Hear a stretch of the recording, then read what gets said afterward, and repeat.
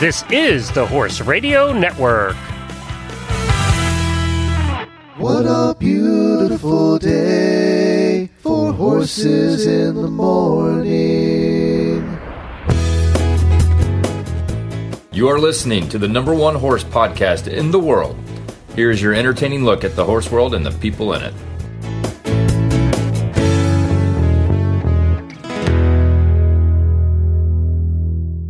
I am Coach Jen from Ocala, Florida.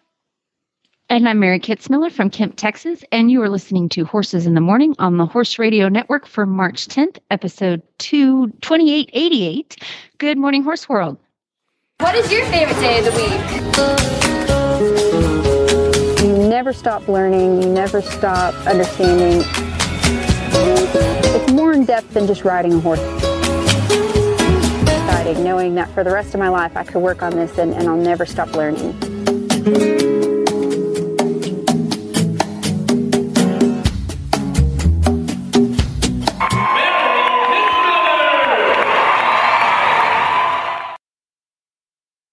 Welcome back to the show, Mary. Mary stops by here the second Thursday of every month, and we get to geek out on horse training.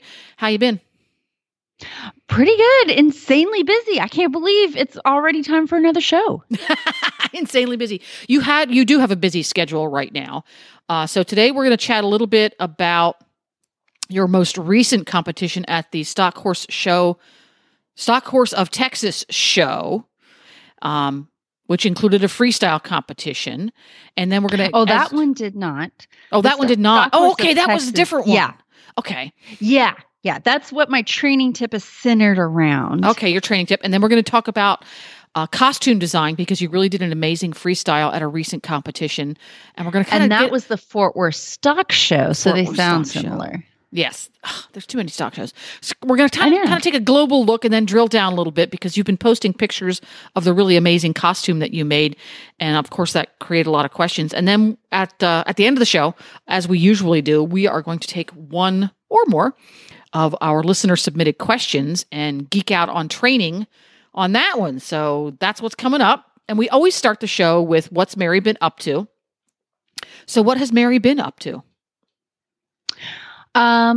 So I just got back from that Stock Horse of Texas show. And for those of you guys who aren't familiar, because maybe not everybody lives in Texas, it's a really cool show format where they have 4 categories of classes and you can compete in individual ones or go for an all around.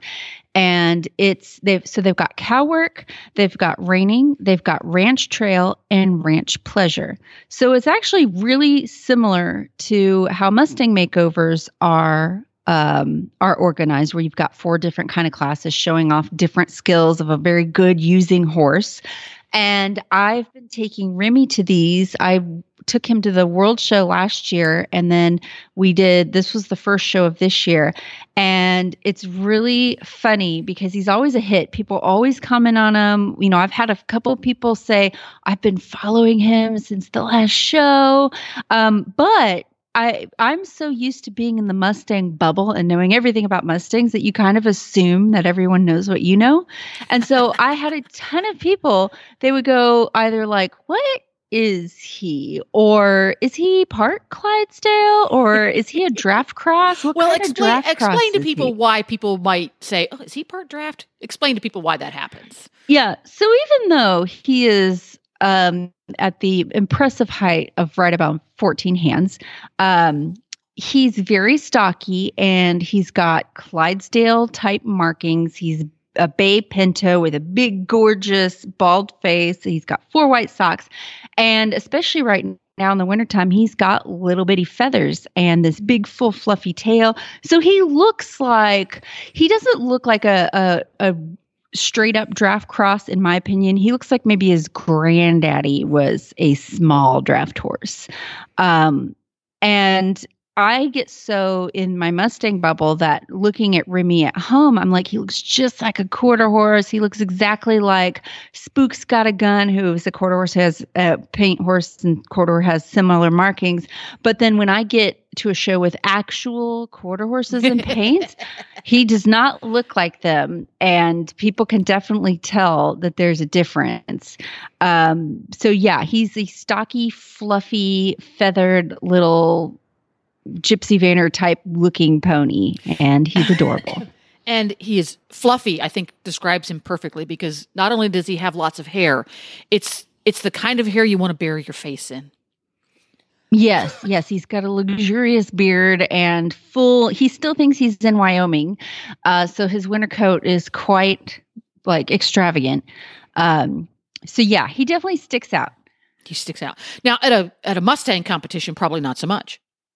He kind of blends in. Yeah, he blends right in. Now I notice when you take Remy to competitions, and I suspect this applies to all of your horses, you allow them the privilege of going au naturel.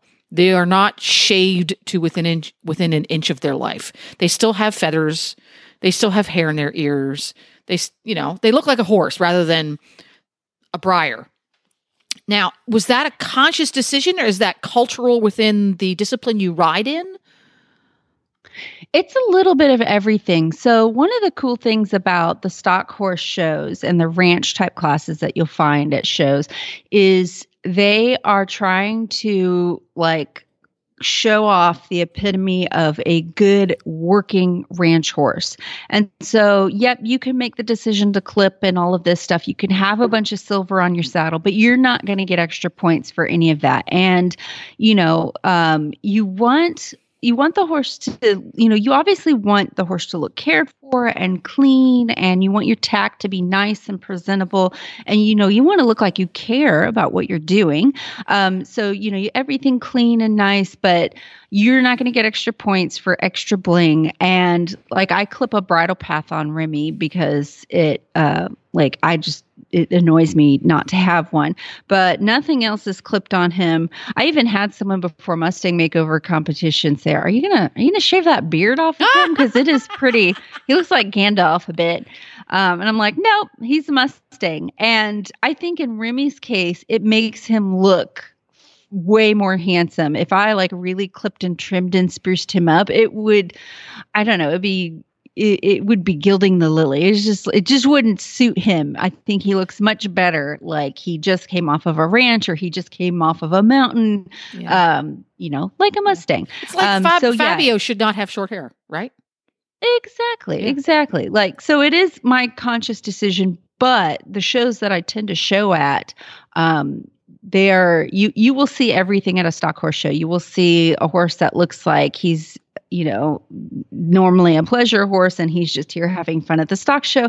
And you'll see horses that straight up came off the ranch, actually doing ranch horse things, and now they're here for the show. So you'll see a little bit of everything, but it all is acceptable. That's how interesting that, because these classes and this discipline is really popular. It's not something that's niche or small or even grassroots at this point. It's a big deal within the equestrian community, and yet it still embraces that personal decision. You can decide whether or not you need to be clipped and trimmed and neat and pretty by modern standards, or if you want to be neat and pretty by workmanlike standards, because they're two different things. You take a ranch horse off the ranch, you hose him off quick, maybe toss a little shampoo and hoof oil on, good to go. Yep. That's interesting because 100 years ago, that's how the show hunters started, right? Because originally they were working fox hunting horses that would go to compete during the off season for something to do. And yes, the turnout standard is different in fox hunting than it is on a working ranch, admittedly. But it has morphed into a very, very different thing. The things that you see as far as turnout's concerned on a modern show hunter, you wouldn't really see in a hunt field. But the stock horse disciplines are still very much honoring their roots, which is kind of cool. Yeah, and it's really exploded. I almost could not get a stall for this one. They sold 500 stalls for the event. And, it's struck a chord with a lot of people. So it's it's gotten, and there's not just the Texas one. They've got, there's associations that you could probably find in your area, whether it's regional or national. And it's starting to get really popular. Neato Keen. Yay. Now, your recent experience at the Stock Horse Show of Texas. No, the Stock Horse of Texas show. They give them these weird names. It says your training tip is based on your experience. So what was the catalyst? Yeah. So I took Remy to the show, and I've probably done less than 10 of these shows over the last several years. So I'm still getting to understand, the ins and outs of the rules and what's going to get you higher scores and all of this. I was not able, so these shows have a clinic usually the day before, which is also super cool. And they'll take you through each class and say, hey, we're going to help you out and everything. But again, it's exploding in popularity. So the clinic immediately filled up. I couldn't get into the clinic, but they did offer a free rope handling clinic that one of the competitors was really gracious to put on, where you could just walk up, and he had a drag set up, because a lot of the times in these trail classes, you either have to like rope a dummy, or you grab a rope off of a pole and you drag like a log or something around an obstacle to show like, hey, if I ever showed up to a branding, my horse is pretty handy. So you could walk up and get tips on that. And I have done a lot of drag obstacles in a lot of different shows, including Mustang makeovers. And that's something I get my horses broke to. It's really great exercise for your horse. And I pretty much know the ins and outs of what you're supposed to do with the rope and how you're supposed to dally and yada, yada, yada. But I don't actually work on ranches. And so I don't do, I'm not actually dragging calves to the branding fire and all of that. So I didn't realize that there was stuff I really didn't know that might be, causing me to lose points. And during this clinic, this guy explained about, hey, here's what you want to do. You want to be efficient. You want to ride right up to where you're going to grab your rope, stop right there. Don't go a few steps short or a few steps too long. Don't stop away from the rope and side pass to it. We're showing a working ranch scenario. You want to be efficient. It's not a race, but you want to be like, we've got to get this work done. And, when you grab your rope, he said, what's the first thing you do? And I'm like, I don't know, grab the rope, start dragging. And he's like, you want to put your tail into the rope on this side of your horse. You want to do this with your reins. And it all has to do with what's going to keep you safe, what's going to be the most efficient, what's going to get the job done in the best way. And so all of these little things, I had no idea. I was just grabbing the rope, dallying and dragging it around. And so I learned a lot of little things about, okay, first I'm going to grab the rope. I'm going to put my reins over here, because that's the safest way to have the reins so I don't get tangled up in the rope. I put the tail into the rope over here. He showed me how to grab the rope in a way to dally that. He said, if you grab it this way, it's going to be loose and your horse could step on it. It could be a disaster. You need to grab this way and draw it up, and you need to dally this way. And then he showed me when you're going around, he said, okay, you want to make sure you set that log. So you've dragged the log around. Usually you have to drag it around something in a circle or maybe a figure eight. But when you're done, putting the rope back is just as important as picking it up. You don't just throw your rope away, because that wouldn't do on a ranch. Everything's got to have a purpose. And he said, you want to put that log exactly where you had it so the next competitor can go right in and grab it. And you need to hang the coils up in this way. And so something that I thought I knew a ton about, there were all these little intricacies I was missing. And so I thought about that all week and about how I was going to do the rope. And when it came time to show in the trail class, usually when I go to these shows, the classes are pretty big and the competitors are really, really good. Actually, I was showing against Mike Major, who's a Road to the Horse competitor this year. Yeah. And so normally I place middle of the pack in these large trail classes, which I'm super proud of. But this time I placed much higher. I was 5th place. And I was only 1 point off the winner, who was Mike Major, by the way. I was 1 point off the winner. I had one little penalty where he ticked a log. And if he hadn't ticked that log, I would have tied for first. Wow. And Yeah, I was so excited. So I completely believe it was those little tips to tweak and get everything just right that helped elevate my game and make my run from hey, that's pretty respectable to top 5, 1 point off the lead. And so I'd say the training tip based on that, and this is something I'm constantly reminding myself, is when you go out to show, get real familiar with the rules, get real familiar with what the judges are looking for, and look for areas where you can steal those extra points that not a lot of people are going to think about. Because I sat and watched a lot of the other trail classes beforehand to see how people were going to do their run, and a lot of the other competitors in my class. And after having that little discussion about how to handle the rope, I saw a lot of people who did a adequate job of their rope handling, but I'm like, oh, they didn't do this. Oh, they should have done that. Oh, that doesn't look quite right. And it really opened my eyes to, once again, whatever association you're in, get that rule book out, look at it. What's going to get you penalties? What's going to get you extra points? If you have any kind of chance to do a walkthrough beforehand or talk to the judge afterwards or go look at your score sheets, it's going to help elevate your runs and get you in a lot higher position.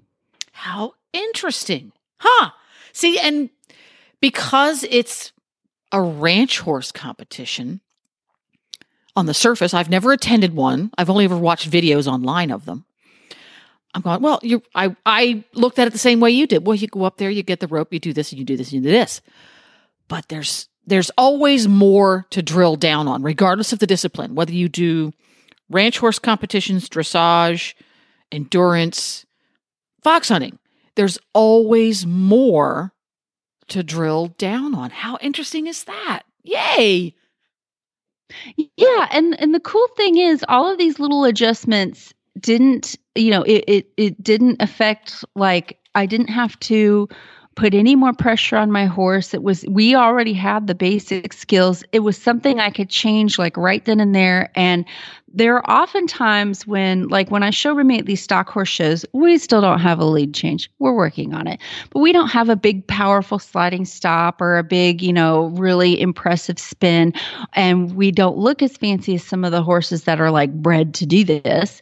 But there's ways where you can get those extra points, and they're hidden in those patterns. And it's things people don't think about. Like, for instance, if the pattern calls for you to, one of the reining patterns calls for you to run into the arena and do a stop and back up.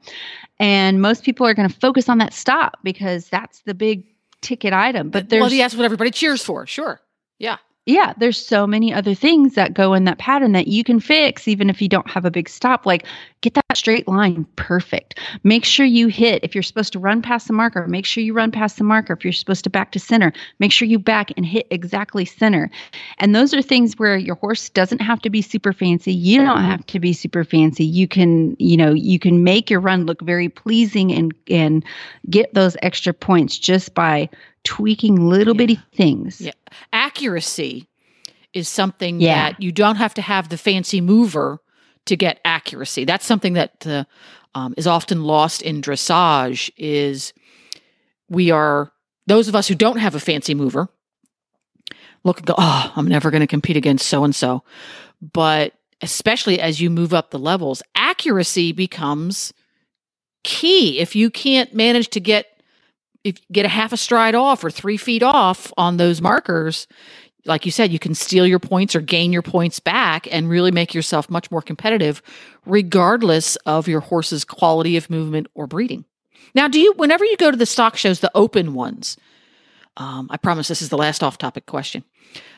Do you see a variety of breeds, or is it pretty much stock type horses? Do you see horses? Do you see Arabians and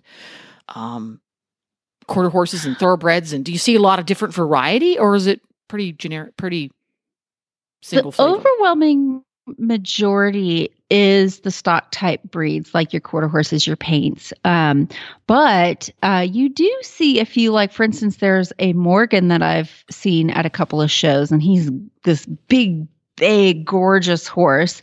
And so every once in a while, you will see a few different breeds in there. I know I've shown with Bobby Kerr at one of these, and he had a half Mustang. And of course, it's welcoming to all breeds. But yeah, most of the horses you're going to be showing against are your quarter horses. There you go. Well, speaking of drilling down, and there's never a detail too small, the folks over at Total Saddle Fit know that. And there's no detail too small when it comes to fitting your saddle. And what saddle pad you use under your saddle has a huge effect on how your saddle fits. So they came up with something called the Perfect Saddle Pad. And it is made to fit under Western saddles. They have 4 different sizes: small rounded barrel, medium square, medium rounded, and large square. So they have one that's going to fit and underneath of your saddle perfectly, because if it's the wrong size under your saddle, it doesn't matter about the rest, you know? Giant saddle pad under little saddle, not good. Little saddle pad under big saddle, again, not good. It's not going to work out. So check out the folks over at Total Saddle Fit, where you can find the Perfect Saddle Pad. It has Wither Freedom cutback and a full saddle fitting system, so you can shim it if you need to. And it is made of top quality stuff. So if you buy your saddle pad, by the way, from Total Saddle Fit, they have a guarantee, free shipping. And if you don't like it, they'll give you your money back when you send it back and pay the shipping to get it back. TotalSaddleFit.com. No detail too small. So coming up next, I was having a great time following your preps for your freestyle. And most of the details you had to keep secret because, hello, you don't want anybody stealing your details. And we talked a lot about the actual competition last month. So this month, now that the cat's out of the bag, I wanted to chat with you a little bit about costuming. So start out with, tell us what your theme was and what the costume was. Give us the big picture. So my theme was just kind of a general fantasy / medieval theme, which I've been wanting to do for years. And I had to narrow it down from all these grand ideas that I had pinned on Pinterest to construct this costume for both Remy and I, because I wanted it to be, I wanted it to look impressive. I didn't want it to look like I got, a kid's costume from Walmart and plastic sword and, and I didn't, it wasn't as grandiose as I had originally envisioned. But I managed to make some pretty cool stuff without going insane. So I'm pretty proud of that fact. Now, whenever you enter into a competition and you enter a freestyle class, what are some of the questions you ask yourself before you decide on your theme and costume? What are some big picture? Okay, these are ingredients that are going to affect that decision. So again, this is something where you want to look at the rules. There are freestyle competitions that are heavily scored on your maneuvers, and the freestyle portion, like your costume and your music, is sort of almost an afterthought. For instance, like the Quarter Horse Congress has a really popular reining freestyle competition. And if you look at the rules, they are really scoring you heavily on your reining pattern and maneuvers. And all the rest of the stuff that you do with it is kind of falls under this general crowd appeal score. So if I was going to prepare for that, I would focus really hard on, making that reining pattern is good. And then, coming up with the costume after the fact. For most other freestyles, you are going to get a score on your horsemanship. Sometimes it's really general, like, we're going to give you 30 points and it's just on overall horsemanship, and we want to see some variety of maneuvers. So that leaves a lot open to interpretation. For the Road to the Horse rules, the freestyle I'm doing in a month has compulsory maneuvers you have to hit. So that's really important. But then so on the other side of that, so you've got your horsemanship score, however the freestyle decides to score that. But then you've got a lot of points allotted to crowd appeal overall? Like, does your music match what you're doing? Does your energy match your music? Are you, are you engaging with the audience? Are you displaying anything that's above and beyond the horsemanship maneuvers that we're looking for? So there are a lot of points that you can get in just having a really neat theme and costume. And normally when I've done these, I'm not a person I don't tend to come up with like these really crazy big ideas. There are people whose brains work that way, and it's so fascinating to me what they come up with. I've usually done the Garocha routine at just about, I think, every freestyle. And like with the Mustang makeovers, there's a chance you won't make it. There's a good chance you won't make it to the finals to show your freestyle. So I've seen people pull up with like truckloads of props and cool ideas, and then they didn't make the finals. So I didn't want that heartbreak. They need to have a special entry where you can just do your freestyle because it's cool, and they bring in crowds. People like to watch the freestyle. Well, and so I've kept everything pretty minimal and simple as far as themes for those types where, you may not even get to do a freestyle. For the Mustang Magic, that was the competition, was you are showing a freestyle. So I felt like, okay, I need to have more because I have the opportunity to have more. And I'm going to do it. It's not up in the air. So this was actually pretty stressful for me with like, do I have props? How many props do I have? And I had come up with tons and tons and tons of ideas for props, but I could not think of props that I wanted to do that would elevate what I was doing. Like, right. You don't want to have props for props' sake. Right. Exactly. Unless you're going to do something with them. So I had, gone back to the drawing board a lot of times on that. I did settle on the cool dragon. But then I wanted the costume to be really neat. And I had decided I was going to make as much of it as I could myself, just because I have the means and machinery to, and it really tickled the artist side of my brain. So I just had tons and tons of stuff pinned on Pinterest of, cool costume ideas. So whenever you think about the costume aspect of a freestyle, do you start with the overall design? Do you start with how much of it do I want to make myself? Do you start with the practicality of putting it on the horse and the horse wearing it? Yeah. Where I started was, I pretty much like Googled, medieval horse and knight. And I went from there and I looked at illustrations and I looked at other people who had made their own costumes for whether it's parade or Renaissance fair or just for fun. And I started to pull elements together that I really liked, that I thought was doable, that I could make. And that looked really cool. And the elements I decided on for Remy, I wanted, and I'm probably going to mispronounce these things, a chamfron, which is the thing that goes on their face. It's the horse face armor mask type deal. There's a piece of neck armor I wanted to go over Remy's neck, and I think it's called a crinnet. Like I said, don't know if I'm pronouncing these correctly. And then I couldn't decide whether I wanted, I forgot the name of it already, but there's this type of like dressing you put on your horse, and it's all these leather pieces. It sort of looks like a breechen, but it's not. It goes around their butt and kind of over it's all these leather straps. There's a name for it, but it's left me.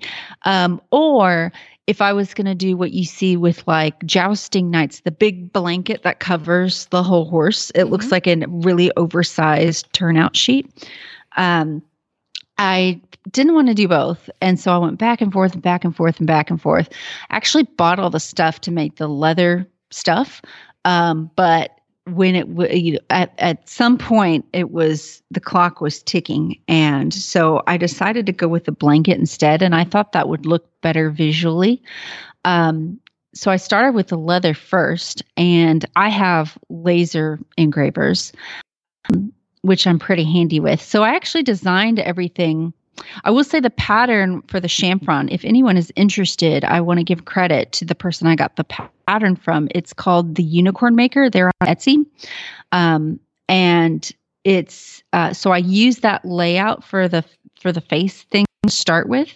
And then I added my own designs to it. I actually used my other laser engraver that does metal to make my heart conchos. So I designed on my computer like all these Celtic hearts. And so I designed those, cut those out of nickel silver, made those conchos, and then I used that pattern and added a Celtic border to it and made that little face plate and attached it all together. And that was actually like I wouldn't say it was the easiest piece I made, but it was the piece where start to finish, everything worked. No mistakes. And it made me super confident going in because I was like, I'm really good at this. There you go. And it looked adorable. Now, once you got these parts made,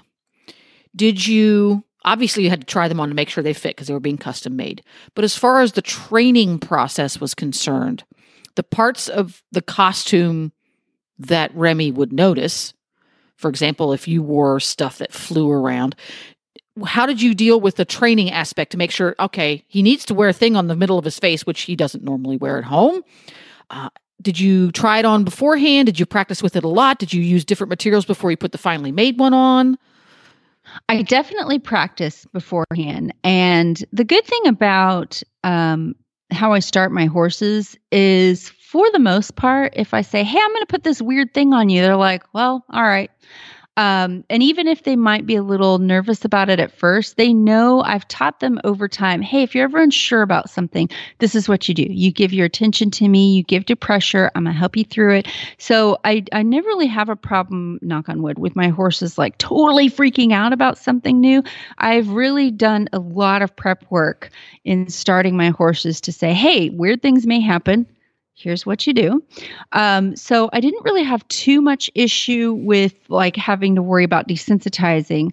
But I did want to make sure it was comfortable and it wasn't going to, sometimes you put a piece of equipment on your horse and maybe it rubs some hair off. You weren't expecting it to. So I wanted to definitely ride around in it and make sure it wasn't going to cause any discomfort or hurt him in any way. So I definitely practiced with everything beforehand and made sure that I could walk, trot, and canter with it and that it was going to work because, I didn't want to do anything that was going to cause any kind of harm or discomfort or something that I would think would work and then it falls apart in the middle of our freestyle. There you go. Or you have it works just fine until the horse stops and has himself a good shake and then it, comes undone or wraps around a leg or something crazy and bizarre like that. Yeah. And so I did have that experience with the neck armor, which I was heartbroken over because I spent a whole day making it. It was all these pieces of leather that I had riveted together and I made them to where they could move and bend. It almost looks, I don't know the best way to describe it. It almost kind of looks like a dragon scale thing going over your horse's neck. Mm-hmm. And I had put all these handmade conchos on it. And that one I did not have a pattern for. There wasn't one available. I just had to look at many, many, many pictures and totally guess. It was a piece of equipment I would have happily bought. But by the time I had thought to do it, most of the people who make these and sell them, it's custom, it's made to order. And I just knew, okay, I'm not going to get this in time. So I thought I can make it. And in theory, it should have worked. And I put it on him. It looked adorable, took pictures. And then when I rode him in it, it just did not work. It would fall side to side. So I would add different buckles and change things. And then it didn't have enough give for him to really raise and lower his head. So I would loosen things and tighten things and adjust things. And I just never got it working. I kept it because I'm like, one of these days I'm going to figure this out. So I had to scrap that in the interest of, making sure Remy wasn't uncomfortable and that it wasn't just going to fall off. Mm-hmm. So I never got that one working. I was bummed. Oh, Gosh, but that's the thing is you have to try it on and actually use it because these are custom parts. Yeah. Because if you had just saved it, it's like, no, it fits him standing still, take it off, and then used it the day of the competition, you would have had, I hate to say it, a costume failure. Yes, that would not have gone well. Gone well. Now, for different horses, let's say you wanted to do that theme with Guthrie. Guthrie is your quarter horse that you did the Road to the Horse with, right? Am I right? Mm-hmm. Right. Yes. Would there have been a different process at all using Guthrie for it versus Remy? Remy being a Mustang who's pretty well trained. It's not like he's a brand new Mustang. He's done this, been there, done that. But Guthrie's a very different horse. They all have different personalities, different needs, different strengths, different weaknesses. Would the process have gone any differently, you think? Probably not. Obviously different sizing, but for the most part, obviously you need to practice and introduce them to it. I will say, so I do want to mention Remy did have challenges with a couple of the costume elements that I didn't expect. So the flag that I carried, he was like, I don't like that. And I was super surprised because I've carried lots of things with him. I've done a lot of flag work in the groundwork. He didn't like that. He was fine with the blanket I made for him, but I did need to do a ride or two with it just to make sure, hey, you feel this flapping against you? And I would like lift it up and be like, hey, if the wind catches it, are you okay? And he was fine with that. The flag he didn't like. And when I say he didn't like buck me off or anything. But anytime I'd go to pick it up off the wall, he's like, no, I don't want to. So it took a couple of sessions of, hey, every time you go to get the flag, click and treat. Mm-hmm. And then he was like, give me that flag. So different horses are going to have different quirks. Guthrie and Remy are very, very similar in personality. So it probably would have been a lot of the same process. I could see Guthrie also being like, I don't like that flag. So yeah, I've had some horses that you can get them really broke to something, but they kind of still don't like it. And I had a horse that didn't like any kind of rope work, like dragging things. So anytime I knew I would have to do it, I'd be like, hey, let's just practice this a little bit beforehand. Refresher. They know, they know how to behave with it. They're not going to like destroy me or anything because I'm doing it, but I need to give them a heads up like, hey, we're going to be dragging something next week. Let's work on this a little bit. That's smart horsemanship, because if you have a skill set that a horse has accomplished, for example, dragging something, but the horse is innately uncomfortable with it. He has learned, it's like, okay, I'm going to do this because I'm pretty sure I'm going to get a cookie, but it's still not my favorite, but I know it's not going to hurt. And there's probably going to be a reward if I do it well. It's smart horsemanship to review that skill and run through, because when you go to a competition, you have that, my favorite term, you have trigger stacking. It's not just that he has to do a skill that he's a little bit unfamiliar with, or a skill that he's a little bit uncomfortable with that is not his favorite. You're going to have all the other stuff on top of it. So if you say to yourself, oh, he's fine with it, he's uncomfortable, but he's fine, you're asking for trouble. Yeah, it never hurts to check up on things beforehand. It's fair to your horse. Like, just give them a heads up. Plus, you don't take into account when you're at the show, the energy on everything's going to be up. You're going to be nervous. They're going to be nervous. Yep. Lots of things going around. So, even if you've got you don't know that the moment you reach over to grab the rope to drag that log 15 feet in your trail class, the lights aren't going to go out. A tractor trailer out back is going to start up right outside the arena door. You don't know those things. So to make sure it's like, we've got this. We have reestablished and we've got this really solid. We hadn't practiced it in 6 months. Yeah. Smart horsemanship. Uh-huh. Yeah. There we go. And you can always assume things about your horse. I will say it was really funny. The other challenge I did have with Remy that was totally unexpected was, for my costume, I got a cool cape. And that I did order. That came from Etsy, and I wish that I had occasion to wear it every day because it makes me feel so cool. But it was the first time that I had got this shoulder armor, which I ordered, and I got this cape, and I thought, I'm going to go ride Remy in it. And I put both on and I'm wearing the cape, and I went to Remy's turnout pen to catch him, and he looked at me and he was like, "No."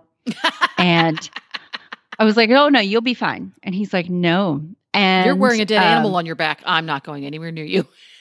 Yeah, he's like, "I don't know what that thing is that's flapping around, but no, it's a hard no."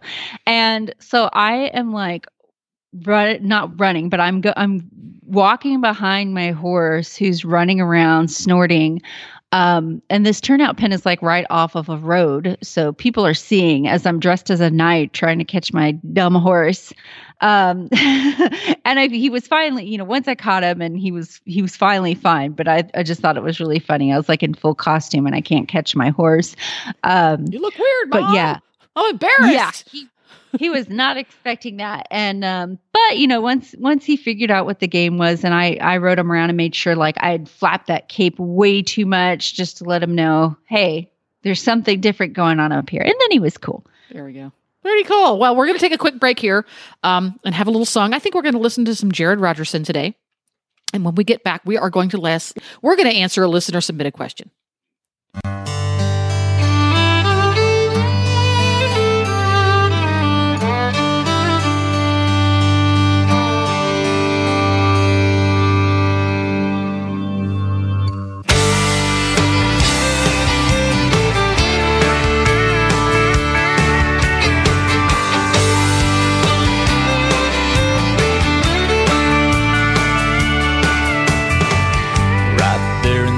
Summer dress, wildflowers in her hair. She can go anywhere on that Palomino mare. She's got Rocky Mountain ivory that she wears around her neck, and the Grateful Dead play a song in her head. Somewhere between cowboy and hippie, she's all about peace, love, horses, and me.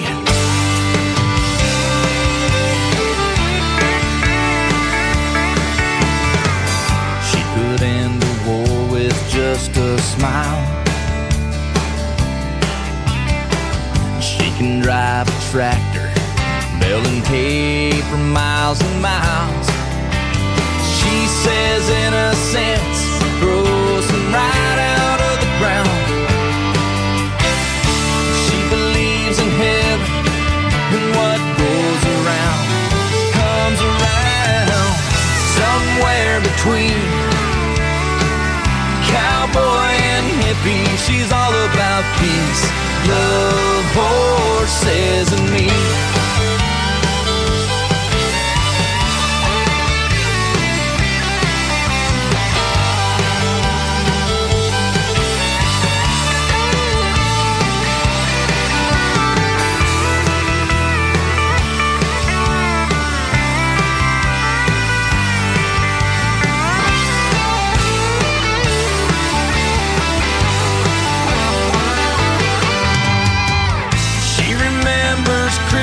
Doing that song that he sang about two books with different covers, but the pages are the same. It's certain as a river in the spring. You seal a deal with a handshake, that's her philosophy. She can rope and ride, and she likes hanging out with me. She believes that love is the one thing that can change anything. And she loves me, and that's the part that gets me. She's all about peace, love, horses, and me.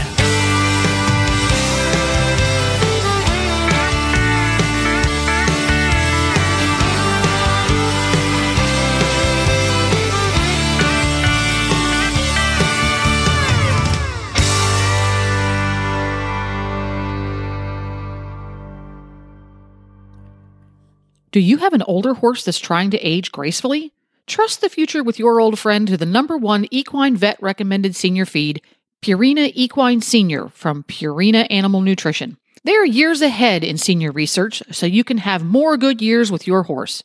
Try Purina Equine Senior today. Put their research to the test at horseinnovation.com. And it's time for our listener Q. If you're wondering how to submit a question for the listener Q, you have to be an auditor. If you're wondering how to become an auditor, go to horsesinthemorning.com and click on the auditor button. Those are people who toss in a couple of bucks each month via our Patreon account to help support Horse Radio Network programming. And they get the privilege of submitting questions to our hosts on various and sundry shows on the network. So what is our question and who's it from this time? We've got a question from Lindsay, and her question starts out with anxiety, which is a great way to open a question. She wants to know how to manage anxiety off property. She says, we trailer weekly for 2 years now, and it's the same old song and dance. I'm nervous about a show environment explosion. She trailers and loads up beautifully now, gets off the trailer, and tries to bully me around. Which I think everyone can relate to at some point in our lives of everything looks great at home, get to the show, everything's awful. And what do you do?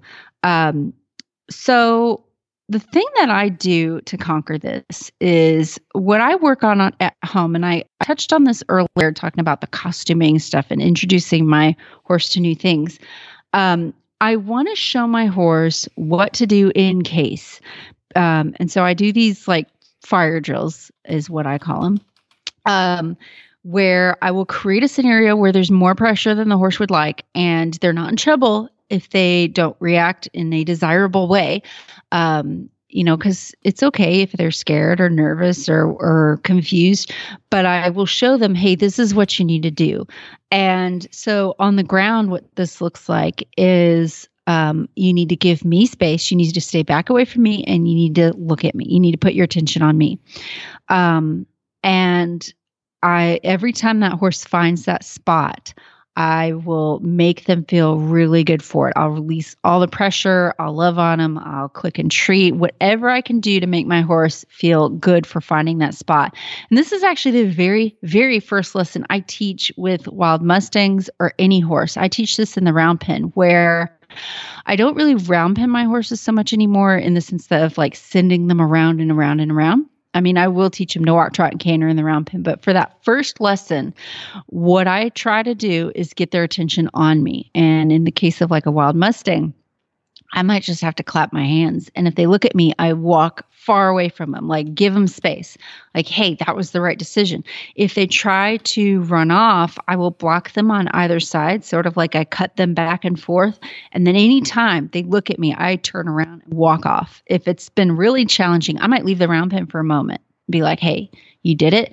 You can have all your space. And in the beginning, the horse just does it because they know, okay, that's where the release of pressure is, whatever. If that's what I have to do to get the pressure off, that's what I'm going to do.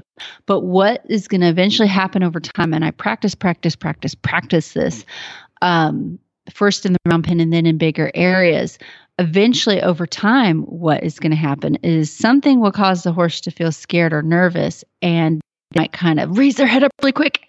And then they'll look at me like, what do you want me to do? Because they know after all our repetition that the safe place is looking at me and giving me attention. And so you can do this on the lead rope. You can do this in the round pen. But I do a lot of teaching my horse to yield their hindquarters and face up. And every time they face up, I'll walk up to them, pet on them, love on them, release that pressure, click and treat.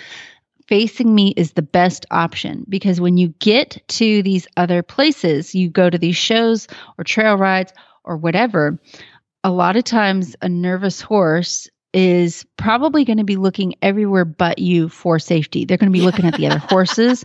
Yeah, they're going to be looking, they're going to be focusing their attention on getting away from the scary things.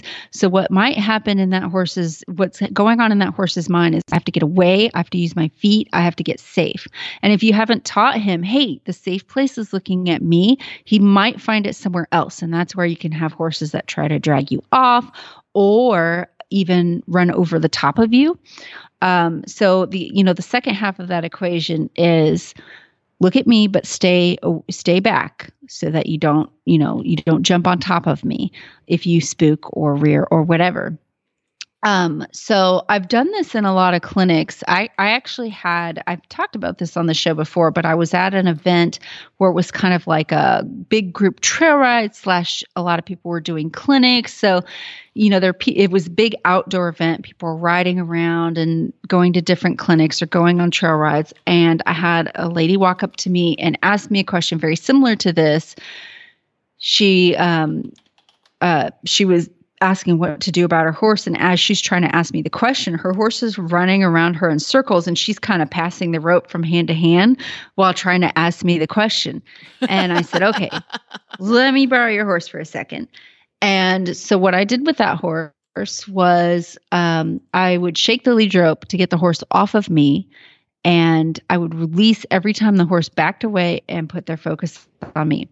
And the horse might stand there for a split second. They might look at me for a second, and then they immediately went back to, I got to move, I got to move, I got to move.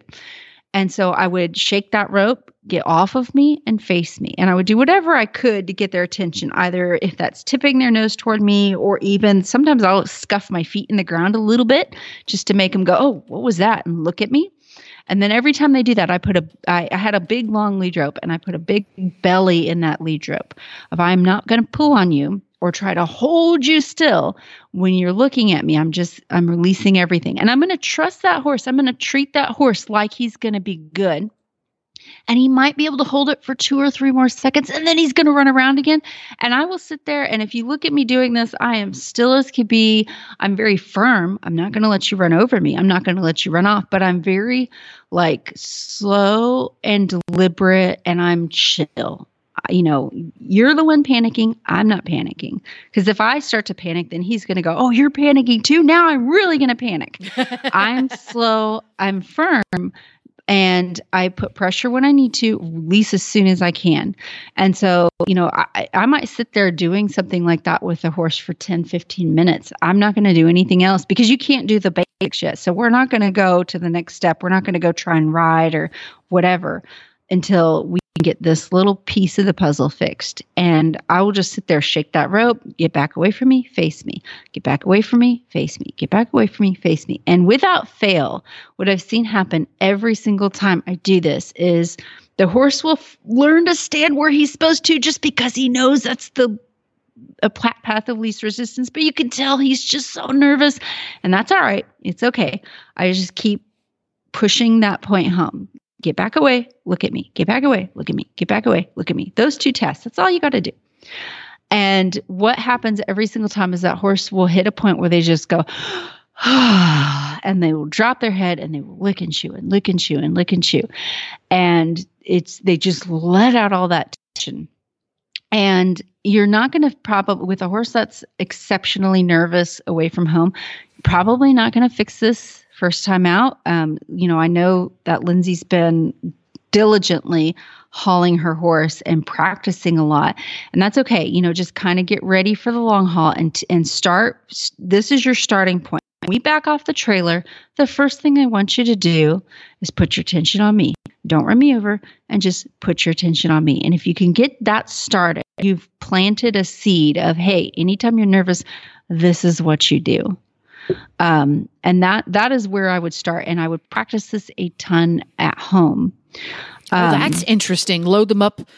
That's interesting. Yeah, I like that, because that whole break it down into smaller steps. Hitch up, load the horse, don't even drive anywhere, back off again, go through the process, and it might be that the process is very short. Back off, pay attention to me. Okay, next, go do something else.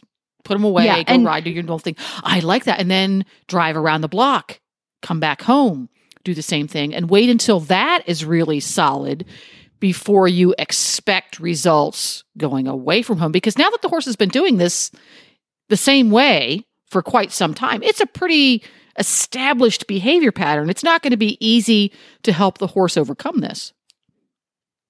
Yeah, it's totally fixable. You just have to be diligent about it. And when I say practice at home, so definitely hooking up the trailer and practicing that kind of loading and unloading at home is really great.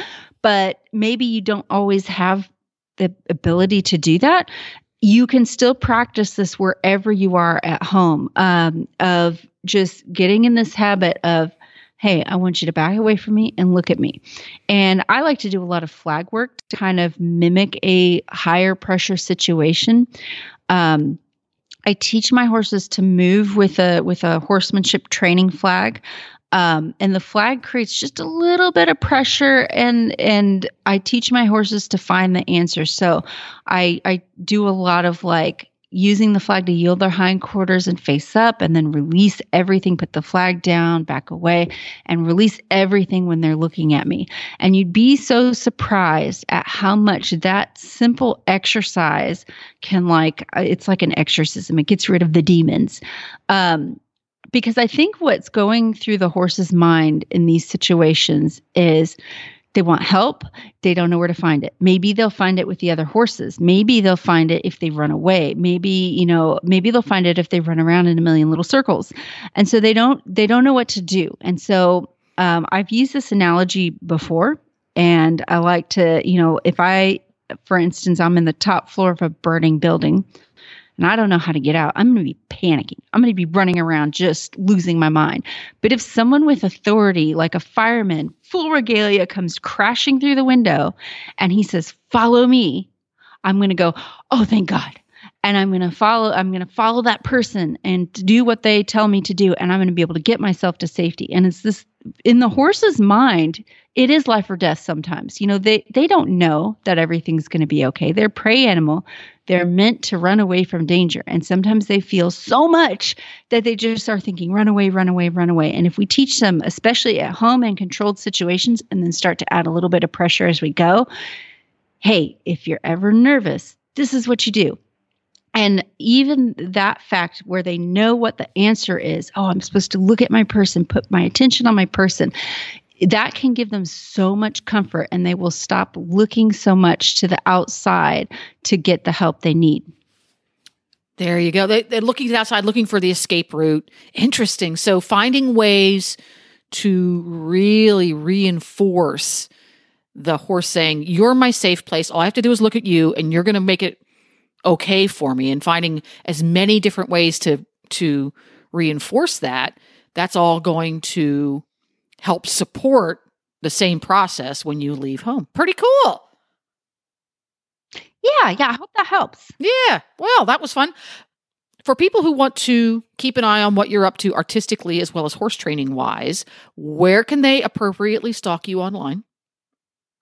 You can find me on Facebook at Mary Kitzmiller Horsemanship. And then I also have an art and jewelry business that is Troublemaker Trading Company. There we go. Now, you have a clinic coming up, don't you?